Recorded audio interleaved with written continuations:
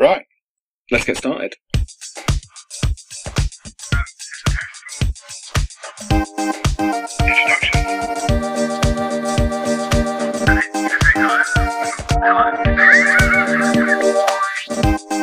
What's he called again? Welcome to Ed and Nick on the Asia Pacific. Alright, look, we need to get on with this. I know we need f***ing around today. I'm going to leave that in. Let me pour the coffee.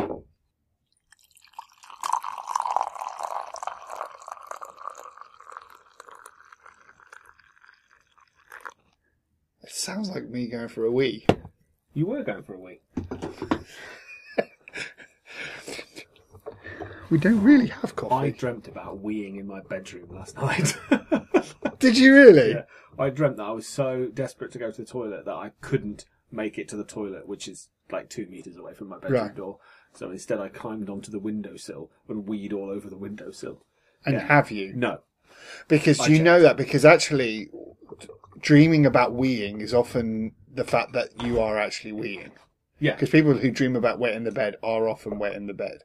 Yeah, but I mean, I often dream about weeing, and I don't often wet myself. Often. I like the fact that you use often. No, What's I that? haven't. No, I don't. I don't. I mean, I must have wet myself at some point, but I don't think I don't remember doing it as an adult. Really? Yeah. To be quite honest, I don't think I have. You I've shit myself many Oh, times. yeah, that's different. Okay, so should we start? We should start. Okay, so hello. Hello. That's good to see you. Good to see you too. What episode are we on? Episode 11. Episode 11. Is it? Was I right? You were right. Episode 11. Yeah. Episode 11, which is also season 2, episode 3, right? I don't even know anymore. Isn't it 4? Isn't this the 4th one? Might be the 4th one, actually. So, do we have any feedback statistics on our last pod? Statistics are very positive. You know that I obsess endlessly about the amount of people that are listening to our podcast, whereas you don't care at all. That's not fair. That wasn't intended as an insult, actually. I do care, In some but ways, just not as much as you. Right. So in some ways, I'm being self-deprecating because I'm concerned about whether enough people are listening to the podcast or not. You don't really pay any attention to it, but the remarkable statistic this week is that our listening figures went up by 25% this week. Did we do a boost? We did not do a boost. Oh, maybe I have no answer. I mean, maybe it was a bit shorter than the one before, so People thought, People it's a maybe- shorter one, so maybe that could be it. could be. Had there been changes in our locations? No, but we still don't know who our Slovenian listener is. I think we guessed, didn't we? Well, we've guessed, but that person has not revealed whether or not it's true. So Maybe they've stopped listening. that's always a danger. Yeah. So Maybe they don't want to be identified. maybe. So Garrett Norton's been in touch. Oh, hello, Garrett. Hi, Garrett. It's been a while since we heard from Garrett. He asked the question, do you think it's feasible or perhaps likely that China is inaccurately reporting true numbers regarding those affected by the Mexican beer virus? The Mexican beer virus. Yeah, you see, I like what he's done there, because what he's done is he's begun by asking what ostensibly seems a sensible question, suggesting he's engaging with the serious topics that we are discussing, but leading us into his joke that coronavirus sounds like Corona, which is a Mexican beer. It is. Yeah. So, yeah, well, I mean, we haven't had a joke from Graham Bagley for a while. So there we are. Good Actually, joke. that's not true. We have had a joke from Graham Bagley. We had a joke from Graham Bagley last week. I chose not to publish it. It might have got us into trouble. Oh, one of those ones. One of those ones. But it was a good joke, Graham. So if you're listening, and I know you are, we liked it. I say we liked it. I didn't share it with Nick. I liked it. Why do you not share it with me? Should I share it with you now? I mean, I'll cut it out. Go on then. All right. Let me find what he said. Hold on. Okay, so I will have edited that joke out now, so Yeah. everyone else won't know what it was. But it was funny, Graham. It made us laugh. Yes, it did. It was a good one. We'd better crack on. Critique of the week. Critique of the week. I mean, what's been going on in the Asia Pacific this week? Hey. Oh, well, only one place to start, isn't there, really? It is. How do we want to tackle this? Because there's little point in us producing a podcast that just talks about the statistics and outlines some of the responses that we've had over the coronavirus and discusses how serious it is. Although I'm sure we'll do a little bit of that, because that is just everywhere, and I don't think we'll really be adding anything to the conversation if we do that. But maybe there are some aspects we'd like to pick out. So there's a few things actually on this that I do want to discuss, things that really kind of around many of the big themes that we've seen coming out of this. I do think it is important that we start to unpack it a little bit and start to look at it in perhaps a kind of a different way than which we discussed it last week. Was some of the timelines on this, really. That the first known infection of this was at December 2019. At the end of December, this began to have alarms, particularly around certain Wuhan medical circles. China informed the WHO on the 31st of December, which is where we get that figure from for the 31st December. But many of the citizens within China were still kept in the dark. The actual interesting thing was that the Wuhan mayor was authorized not to discuss this. So he wasn't able to just talk about this, and then we saw the city go on lockdown on the 23rd of January. So I kind of want us to perhaps maybe have a conversation around some of those things. So my feeling would be that the time to have acted really would have been on the alarm bells ringing amongst medical circles. And I think this actually has a much wider kind of question that I have, is the way in which that this is being mediated. I do think that there is a hijack of the debate largely by non-public health officials. And so if at the end of December, which is really when the medical alarm bells was, I mean, what was really particularly clear is that, yes, this was the moment that China informed the WHO, but it wasn't a moment that it notified its citizens. And I think that's a particularly interesting thing. What they did seemingly act on is the whistleblower. So when you talk about the whistleblower, you're talking about the doctor, Li Wenliang. Yeah, I mean, it was actually 8 doctors. But the main key one was, yeah, you're right. The reason I say that now is because, obviously we're recording this, so this will be slightly older news at this point, but actually this is breaking news right now. Right. That is Li Wenliang, who was one of the doctors of the whistleblower. He's been widely praised now, but was initially, in trouble with the authorities and, forced to sign a contract agreeing that he would cease spreading rumours. He then contracted coronavirus. Yes. He's now died. I didn't know this. This is actually new. So no, yeah, this news is is coming out because what out. came out was that it was him amongst 8 frontline doctors were informed. The police had informed them that they had gone through a certain education. They had been criticised, and they had been told to cease all rumour mongering. So I just think it's kind of interesting in these things. And actually, I have a question from this before we move on to some of the other areas of this discussion: is whether or not that you think that this is raising particular concerns with regards to Xi's overall legitimacy, whether or not that his power is beginning to be put into question. I mean, this is one of a series of issues that have kind of undermined some of his authority. So we know the situation with Hong Kong, which we've talked about quite regularly. We had the whole thing around the election in Taiwan. And it hasn't obviously gone in a way in which it was particularly hoped on the Chinese perspective. And now you've got this. And whether or not that these things collectively is actually going to start to undermine a lot of his authority. Well, let me answer that question. Yeah. Well, I understand why you're making the connection. They're 3 quite different cases. Hong Kong, to some extent, yes, poses something of a threat to Xi, depending on how the level of response was going to go. In many ways, the coronavirus outbreak has sort of intervened there because the impact on Hong Kong has been pretty dramatic, and so much of Hong Kong is now closed down. They haven't quite completely closed the border with the mainland, but it's heading in that sort of direction. So what's happening in Hong Kong has obviously been impacted by this. But yes, to some extent, that has questions about his legitimacy. I don't so much agree with the Taiwan election because your question really is about domestic legitimacy in mainland China, and the result of the Taiwan election won't undermine Xi's legitimacy within mainland China. It might undermine the perception of Xi's ability to influence things that matter and matter domestically in China but that perception outside of China. But I'm not sure I can see a linkage between the failure to influence an election, which they weren't overtly trying to influence. I accept covertly they definitely were, but overtly there's no statement from Xi. There's no overt linkage between Xi Jinping and the attempt to influence the Taiwan election for all sorts of obvious reasons. So I don't see any connection there with the undermining. When it comes to the coronavirus itself, the potential is certainly there. Where we're at right now with coronavirus is so much more serious than the last time you and I recorded one of these pods. And it's so much more widespread in China, and the conditions in China are so much more severe for people in terms of whole cities being locked down. That the potential is certainly there, but there's a risk that when you are in a moment, you overemphasize its importance.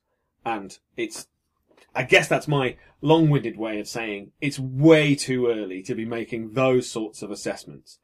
Xi Jinping's grip on power in China has been pretty iron-fisted up until very, very recently. And so the idea that within a couple of weeks of what is clearly a very serious and important medical situation, the idea that that's already undermined, I think we can't go there yet. We can't go there yet. Okay. I mean, obviously, let me just reiterate the point within my question was whether or not it is the beginning, not currently, but there are a series of issues. And obviously, one of them, if we could, obviously, our conversation here is on the virus. A really key thing that was coming out of this, and this will lead us into the next section that we wanted to talk about in this. But there is obviously a massive increase in panic. This is not both just within China, but also without. And I think that panic is almost a kind of a threefold panic. Right? One would be the fact that there is no area currently within China that doesn't have this infection, right? Yes. And of course, a massive area of concern would, of course, be in Xinjiang, where you obviously have concentrations of people within particular camps that are reportedly numbered within their millions. And we know how disease spreads. We've seen this with other cases, smallpox, TB, that these things spread much quicker in people who are living in poor conditions in overcrowded places. So, of course, it's not something of which we are aware of that it is spreading, but if we were to see a significant death toll within these camps due to this virus, then that would be a major cause of panic. Just on that, I mean, there's a part of me, I know you're not asking me to do this, but there's a part of me that would feel a bit uncomfortable about speculating on large numbers of deaths that haven't happened yet in particular camps in Xinjiang in the future. So I know you're not asking me to do that. But if that situation were to occur, I mean, is that something that's going to be widespread reported? No, I mean, that is the point. I mean, but there are ways in which this is where it comes down in my list, I think, points I wanted to make. No, you're right. I mean, that's a sort of an area where the reporting could well be leaked. We may have, once again, actions against whistleblowers. But another area I think hasn't happened, but could have the potential to see a significant development would be the outbreak of this within poorer countries. At the moment, we are finding this largely being concentrated in countries that have a system that can essentially handle much of what is going on. I mean, today we have another case within the UK, but the key thing here obviously is that we have people who have the case, but no one has caught it from within, right? Is that not the case? Breaking news again. Sorry to do this to you. I've got it on my phone right now. The third person to get it in the UK, or the third case in the UK, did not catch it inside China. Okay, so then that would be an area of development. So this is actually, I think, quite a critical thing here. The outbreak in poorer countries, I think, is something of which that we do need to pay particular attention to. And the other third one is the slowdown on the economy, the economic slowdown that could result from this, could see potential possibilities of financial crises. And I know that you're not wanting obviously a conversation on things that have yet to happen, but panic tends to form out of things of not happening rather than things that are happening. I do think that one of the key differences, say, within the panic that is coming out of this particular virus in comparison to, say, SARS, is the fact that this is happening in a period of information anarchy, right? I mean, what we get now today in terms of spread of misinformation, fake news, these are aspects that we didn't necessarily see as much in 2002. So actually this is occurring at a very hostile period in the way in which that information is being spreaded. And I think this raises those issues and concerns of panic, particularly about things that are not necessarily happening. There's some really interesting points in that, and I don't disagree with a lot of what you say. I would question whether, I like the phrase, is it your phrase? Information anarchy? I must have read it somewhere. It's a good phrase. I like it. Yeah. I would question whether that situation is complete, that description is completely accurate of the situation in China. Not necessarily in China, but it's happening without. I mean, that's linking to our point on racism, right? Yeah, which we'll come on to. Yeah. Yeah, absolutely. You mentioned about the economic impact. Quite interesting this week has been the reopening of the Chinese stock markets.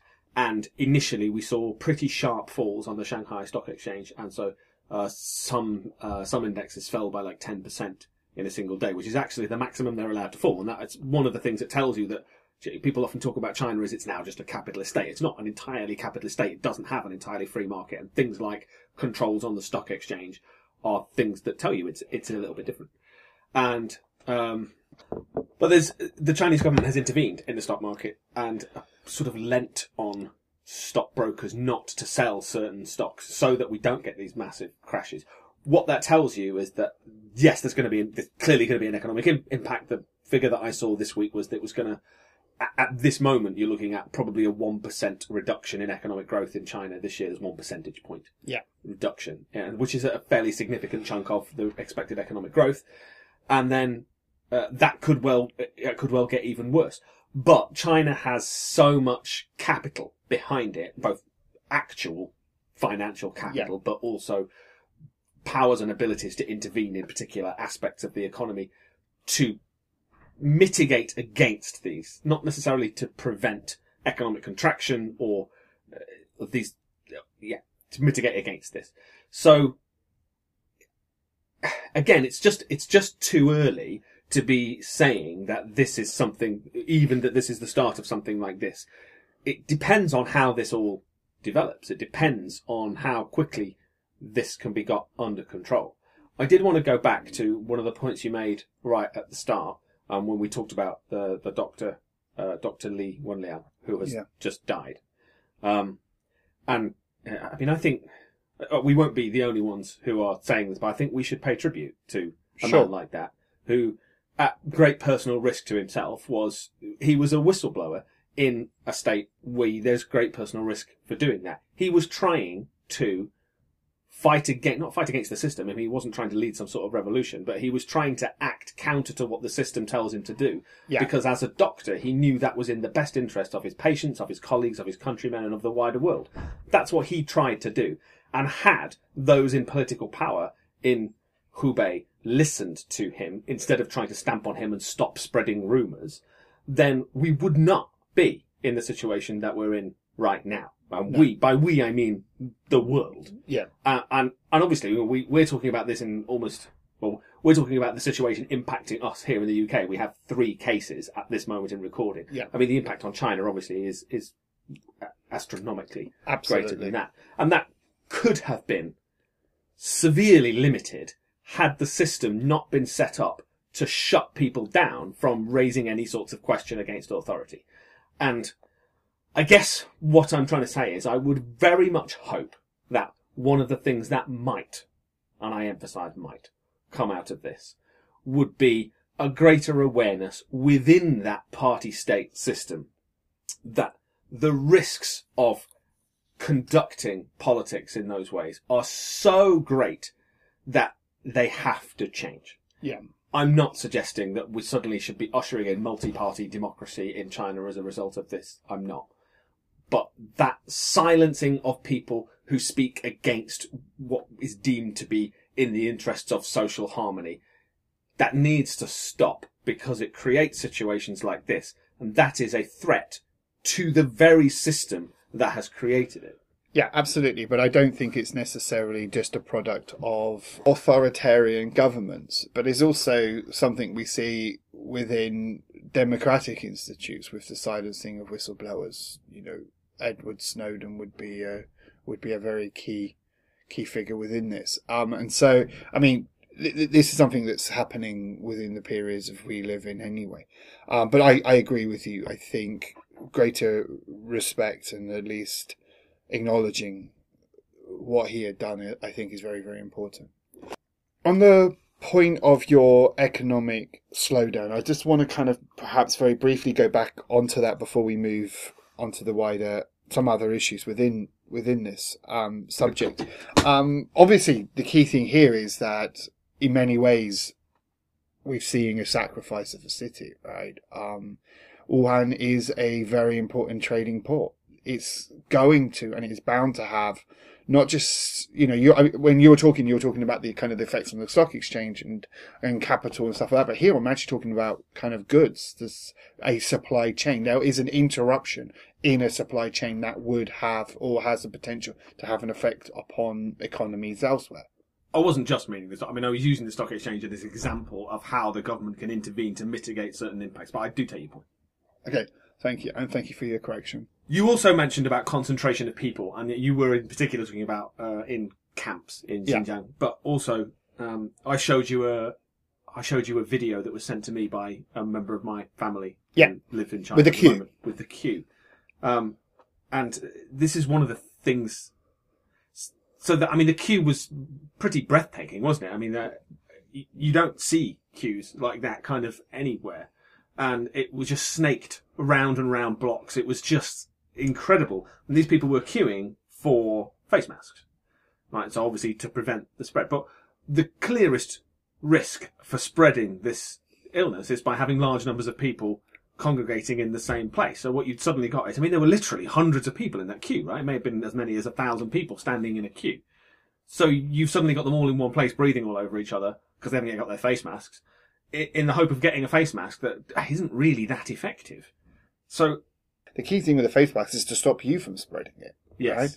Right? And so the whole point of, if you're having it to stop you from spreading it, you are now in the queue, that you're compromising the people around you. But it's, again, it boils down to this concept of panic, right?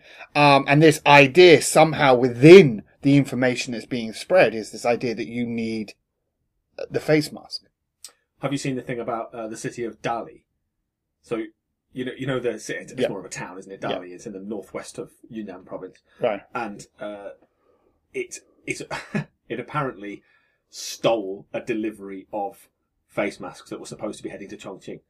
And so it's like, and then they've distributed, the city authorities have said there's nothing we can do about that now. They've already been distributed. Sorry, Chongqing. Yeah, it's a mildly amusing illustration of the point that you've just made. I mean, that's about panic, about, oh, we better protect these people and we'll look after our people. But ultimately, those face masks are not really going to protect them very well at all.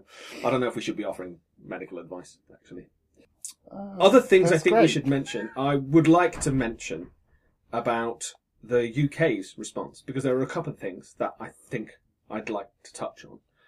The first is, so the UK chartered a plane and flew home around just less than 100 people a few days ago. Yeah. And there was a second plane being chartered. I'm not sure if it's taken off yet or not. I haven't looked.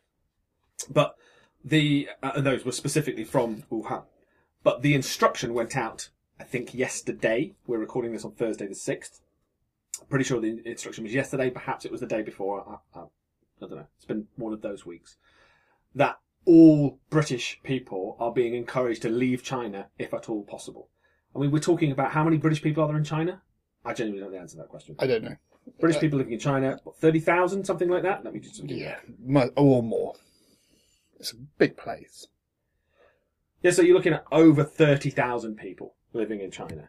British, 30,000 people living in China, over 30,000 British people living in China, and they're all being encouraged to leave if at all possible. Now, I want to be careful that I'm not sort of trying to offer advice in an area that I'm obviously not an expert in, but it does seem counter to everything that China is trying to achieve, which is limiting travel, to say there's 30,000 people who need to sort of get out if at all possible. And what sort of plans are in place? I don't know. It seems like an odd response from Britain to be saying that at this point. That's a very significant number to be quarantined here on their return. Well, they wouldn't be quarantined. There's no way they would be quarantined because we don't have the facilities to quarantine that number of people. Isle of Wight.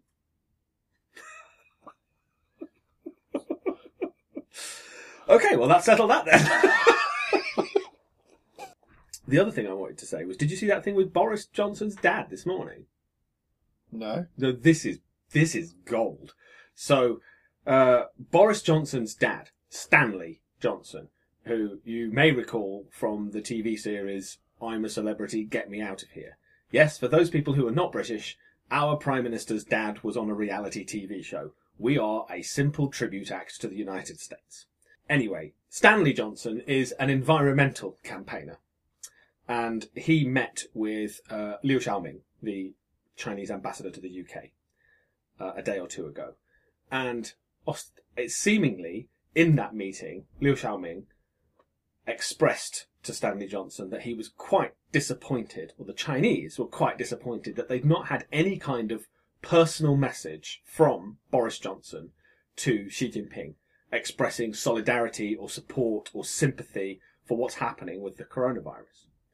And so Stanley Johnson said he would pass this message on. So there's a number of really interesting things here. One is that Stanley Johnson should not be conducting any kind of diplomacy for the UK. He has no official position whatsoever. Now, he and the British government have since said they absolutely wasn't acting in that capacity. And, you know, the Chinese ambassador, I mean, he's acting on behalf of China, and it's not unreasonable that he would think, I'm meeting with the Prime Minister's dad, I can have a chat about some of the things I would like the British Prime Minister to know. It seems like a reasonable way of getting a message through. But you can also see why Liu Xiaoming might think that Stanley Johnson is there actually representing Boris Johnson when he really, really shouldn't be. So there's a question there, which is not necessarily related to the Asia-Pacific, it's just related to me ranting about British politics. But the best part about this story is that Stanley Johnson then sent an email to Boris Johnson and to a number of other people in the British government to let them know this, and CC'd in a number of people, including, by accident, a BBC journalist. Oops. That's how we know. Wow. Keep going, because you need to make the link to racism. Yeah, so, well, anyway, speaking of Boris Johnson, let's talk about racism in the UK. Nice. Well done, you. That's Right. a smooth link. I'm keeping that in. I didn't accuse him outright of being No, a you racist. didn't. So you're not liable. Just hinted at it. Yeah. But I'll say it. No, will I say it? No, you won't. I'm going to say it, and I'll decide later whether it stays in or not. Say it. Boris Johnson is a racist. Okay. Do you feel better? Not really. Right. So there's actually quite a lot of this I want to kind of unpack with you. Okay. Right. Because I think it's an interesting thing, and I think I don't know whether it's about how to kind of articulate this out. So it was in around the election. The American, no. The US elections around 2016, and there was the build up to that. There was an article I think came out from Paul Wong about Asian Americans as being the silent minority. This idea that they're kind of nondescript, they just fit in. So when you talk about minority and ethnic groups within the case of the United States, it's often African American and Latinos, and somehow within that Asian Americans are a silent minority. And in certain cases, we've seen this being almost labelled as being a model minority, this idea that they seemingly do well at school and stuff like that. So there's kind of stereotypes around them, but it's almost as if it's model or positive stereotyping.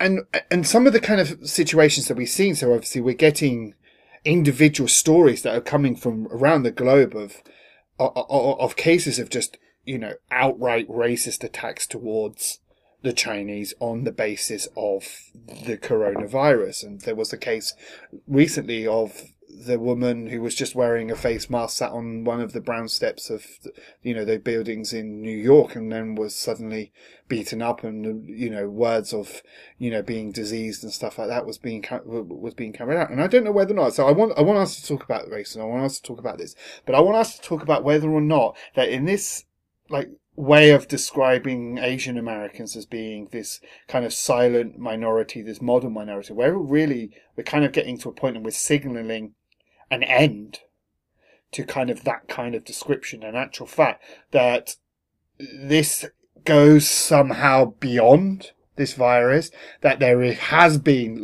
this maybe beneath the surface a growing animosity towards particularly the Chinese, in the sense of whether we see this through university campuses. There have been a number of articles that talk about, the internationalizations of university campuses being predominantly Chinese, and whether or not, there was that article that was maybe a year or so ago from the University of Sydney that was talking about this Korean enclaves of Chinese, and whether that's actually being detrimental to internationalization. In actual fact, they need to be much more widespread, and whether or not that this is actually beginning to kind of filter into this, that actually is something that was bubbling and it's now reached the surface. So I want to be careful how I answer that question, because it's an interesting point and it's a very serious one. My view of racism is that it's kind of ever present. And there are different groups who become the primary target at different times, but the underlying structures behind that are usually broadly the same. That it's about scapegoating a particular minority to blame them for the things that are wrong with society, usually encouraged or facilitated by another class in society for whom divide and rule is in their interests. We've had that here in the UK. In the past, it's been the Irish. Later on, it's been West Indians. We had South Asians targeted. More recently, it's been the Muslims, with sarcastic air quotes, because how they're just sort of whatever that means, they're grouped all together. And so, we are now seeing over the last week or so, we've seen reports of this here in the UK about, so I was listening to an interview with, Jenny Wong, from the Chinese Cultural Centre in Manchester, and she was talking about just school children being marginalised at school and being ostracised by other children because they've been told by their parents to stay away from the Chinese kids because they've got coronavirus, which is obviously ridiculous. And anyone who's even paid a passing interest in the story doesn't think that can possibly be true. And it's just that the whole idea of division and otherness and white Englishness being threatened by others, that's what's coming out. So the reason I went sort of round the houses to answer your question is because you asked about, is this a specific thing about East Asians, or you were mainly focusing on the Chinese? So is this something that's been bubbling away underneath the surface? And my answer to that is sort of yes and no. It is bubbling away there, and there are reasons why the Chinese community, or East Asians more generally, who are just quite often simply defined as the Chinese, there's reasons why that community is now being targeted, and it's a lot to do with geopolitics and to do with global economics and patterns of migration. But the underlying structures of racism in societies, I don't think they're any different. Is that? No, I agree with you fully. I think in your analysis of that, about how structures of racism works, I think you're spot on. It's just that because we know that there are particular cases, as I said, prior to the virus, where we were starting to see Chinese people being singled out for forms of racism that perhaps we weren't seeing 2 or 3 years earlier. And a lot of that's been centered on numbers in migration, and that's largely to do with that's largely to do with international students, and that somehow the international student position removes a position for a home student, which we know is absolutely nonsense. Which we know actually pays for. a home student to go to university. Yeah. So those sort of patterns, and then of course we've seen within our location where student accommodation is being largely taken up by international students. This is being seen as that rather than the building of affordable housing for the local population. It's somehow that is all interconnected, that that these buildings are being built for international students rather than being built for the local population. And so there is being a growing animosity, and whether or not, so the kind of my feeling is that this is that moment of which this is the crux of which it can now start to be filtered out. But of course, the issue is that it goes beyond the Chinese community, but into an East Asian community, which carries its its own levels of racism anyway. Yeah. One of the things that's come out over the last few days in this conversation has been about, specifically to do with comments about Chinese people, is about where the coronavirus came from. And so I've seen some fairly distasteful memes doing the rounds on social media about people eating bat soup and so on. And it's the weirdness of Chinese food and the weirdness that Chinese people have. And that's why this, I want to be careful how I put this, but there is a point that I want to make here. And so part of this discussion has been about, Chinese people are being targeted in this way, and yet we shouldn't actually be focusing on those sorts of things and talking about the weirdness of live animal markets in China, because this has nothing to do with that. The virus could have come from anywhere. And here's what we need to be able to say this. The truth, yes, the virus could have come from anywhere, but it's more likely in places where you have large numbers of a massive variety of animals kept in close proximity in poor hygiene conditions, where they're also being slaughtered and are coming into close contacts with human beings. That's where it's much more likely to happen. We need to be able to say that sort of thing is problematic. The Chinese government themselves have said that's problematic. That market that is currently being identified as the source of this virus is illegal under Chinese law because of these reasons. So we need to be able to say that sort of thing. We need to think about it. We need to change the way that's done.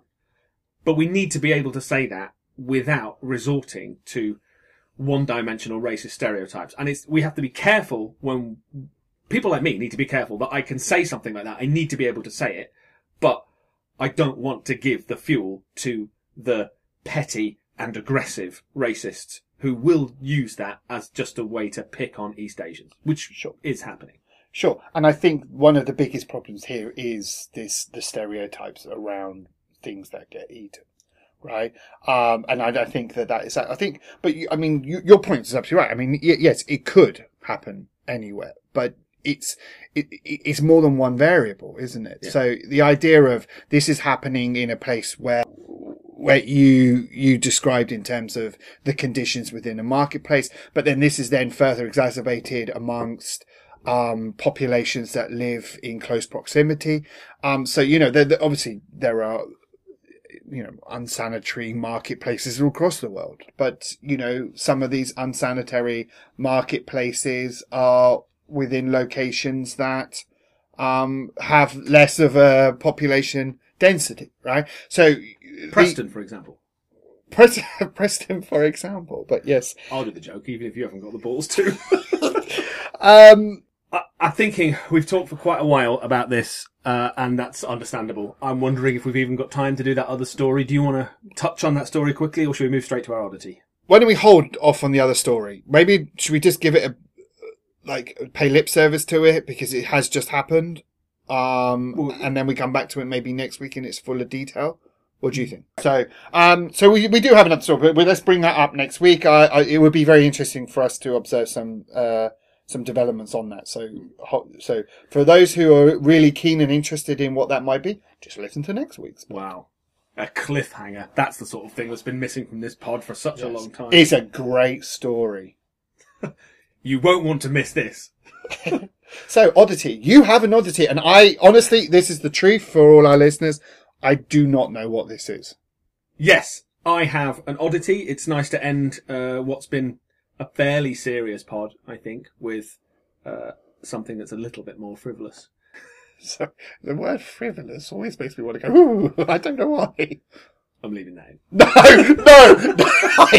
I'm there's nothing you can do to stop me. So, my oddity is about, this is actually refers to a football match that took place last July.